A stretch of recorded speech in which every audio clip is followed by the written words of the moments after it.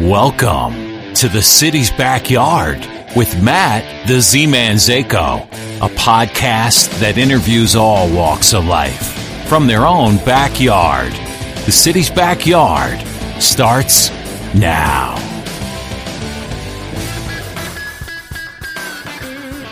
So we are getting ready for the opening of the drive-in concert series, and we are in the Sears parking lot of, the Connecticut Post Mall? The Connecticut Post Mall. This is the old Sears. They're not in business anymore. Steve Cooper is the executive director, right? That's correct. And it's great to have you on the podcast, Steve. I appreciate you letting the city's backyard team up with you for all these great concerts.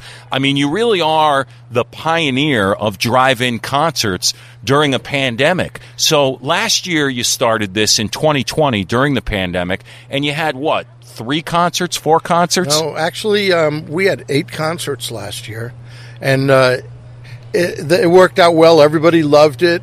You know, it was not meant to be a moneymaker. What little we did, we donated to both the Bethel Homeless Shelter and the Orange Volunteer Fire Department.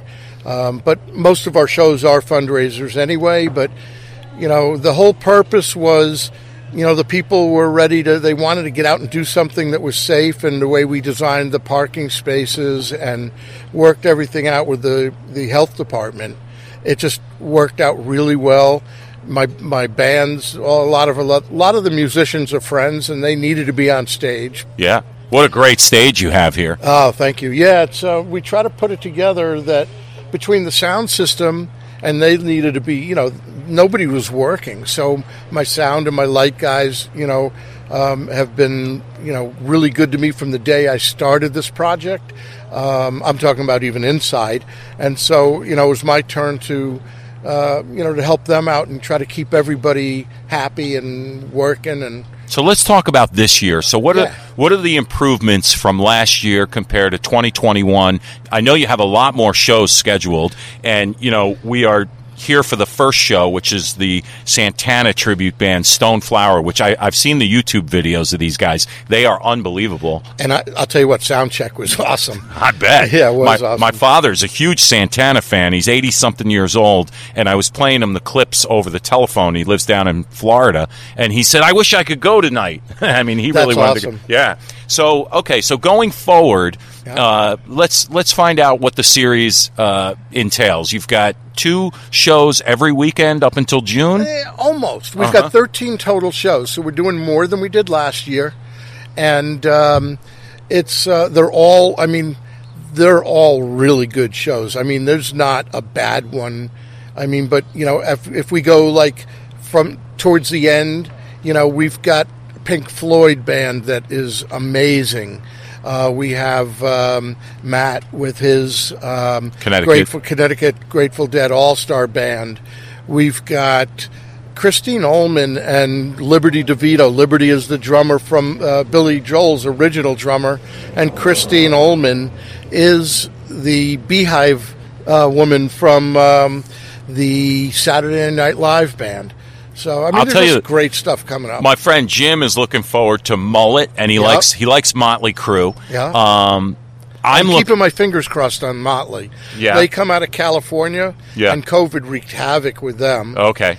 And they're supposed to be here next Friday night, but I'm watching the rain because may have to get, you know, rain delay, which is hard when someone's coming out from L.A., but our Led Zeppelin show, No Quarter, is off the charts. That's what I was just going to say. I can't wait to see No Quarter. I've been jonesing to see a Led Zeppelin tribute band since the pandemic, and I've never seen No Quarter, and I've seen their commercial that you're airing on your Milford Performance Center advertisements. Yeah, .org, yeah. Unbelievable. And so I know you're selling tickets for that show, right? They're going fast. Yeah, I mean, as we pick up steam, I think in the beginning, it's always hard because nobody's really sure of how cold it's going to be, if it's going to rain. And so, you know, it picks up steam as it goes along. But No Quarter, I happen to know how they put that band together, and they've been written up in Rolling Stone magazine and everything. They literally interviewed and tried out hundreds of guys to make sure that they had the chops, that they could play the stuff, but also that they looked like they were supposed to look like. So when you watch them, it's like getting a real experience. Right. And then what happens if it does rain and people have bought tickets? How does that work? No. No, I wouldn't do that. That's not why I'm doing this, because I love doing this, and I never want anybody to be upset. It's just a matter of trying to find a good date where the band can come back within a couple days or a week. Like, for instance, next weekend, we're going to keep watching. Hell, it was supposed to rain today and tomorrow, and look at the weather we're having. Right. So I'm hoping the same thing's going to happen next weekend. But who knows? So hopefully if it rains on Friday, it won't rain on Sunday, and we'll rebook them for Sunday. I'm trying to think of some of the other bands that really caught my eye. You have a Doors tribute band, right? Yeah, the Doors. They are amazing. The lead singer, he looks and sounds like Jim. It's just like I said, this is not a bad show or a mediocre show in the bunch. Tell me about Last Child, the Aerosmith experience. Is it true that Steven Tyler actually hires these guys? Is that true? Yeah, I mean, if you look at the video, you're like, wait a minute, that's not Steven Tyler? He looks and sounds so much like him that when Tyler has his own private parties, he hires these guys. Just so he doesn't have to sing at his own parties. Well, yes and no, but he does some fundraisers, and I can't remember the name of his the name of his fund that he raises funds for. Right. But it's just an amazing what's the word I want? Experience? Well, no, Party? It's just seeing him. It's like a doppelganger, Yeah. It's his double. It is Truly his double, and that's true with several of the other bands. But Steven's a unique. Yeah. I mean, really unique. He's like a cartoon character in a way. Yeah, caricature of himself. Yeah, exactly. And this guy is right there. Right there. So a great lineup of shows. What's the website so people can look into buying tickets? And sometimes you offer occasional discounts that come out once in a while. Yeah. Ticket sales aren't so great on some of the shows. Well, no, not even that. We did, over the Easter Passover weekend, we did a Happy Spring and did 10% off for a couple of days. So occasionally we do that kind of thing. What's the process with people when they come in with their cars? So it's basically four are allowed in each vehicle? Yeah. So basically the price is not per person, it's per car. Mm-hmm. Because it's a nice sized lot, but we have it so that there's only 80 cars allowed, so that we can have a parking space and next to it a 16-foot by 16-foot pod where the people can get out of their cars with a cooler and their lawn chairs and just have fun. And it is like a big party. Before we wrap the interview, because I know you're a busy guy and you're just getting started with the kickoff of the series here. Of course, when people are hearing this series will already be underway. The nature of podcasting, live to Memorex, as I like to say. Yeah. But going forward, I just want to know, how did this start? I mean, you're one of the pioneers of drive-in concerts in the area, and as you described it, other people throughout the country have kind of followed your lead on this concept. What happened? I belong to several different groups of other venue operators and executive directors, and most of us are friends. We trade ideas. We talk about bands. If somebody has a band that's really good, I'll get a call and say, hey, these guys are going to be coming through your area. You should look at them. And so when we were on Zooms all this past year, we would have 100 people on a Zoom. And so myself and a couple friends that actually sort of brainstormed this in the very beginning, and it actually made it over to Sweden. And a lot of places like that overseas and down south got to do it before I did, even though it was like one of our original ideas, because it was warmer. Right. And so I had to wait for the ability to be able to do that. So it just sort of evolved, and we all tweaked it, and I didn't really tweak it at all. For what we're doing now is almost identical to last year, except the sound guys, it's easier the load-in is easier, the lighting, he actually doubled the amount of lights he has.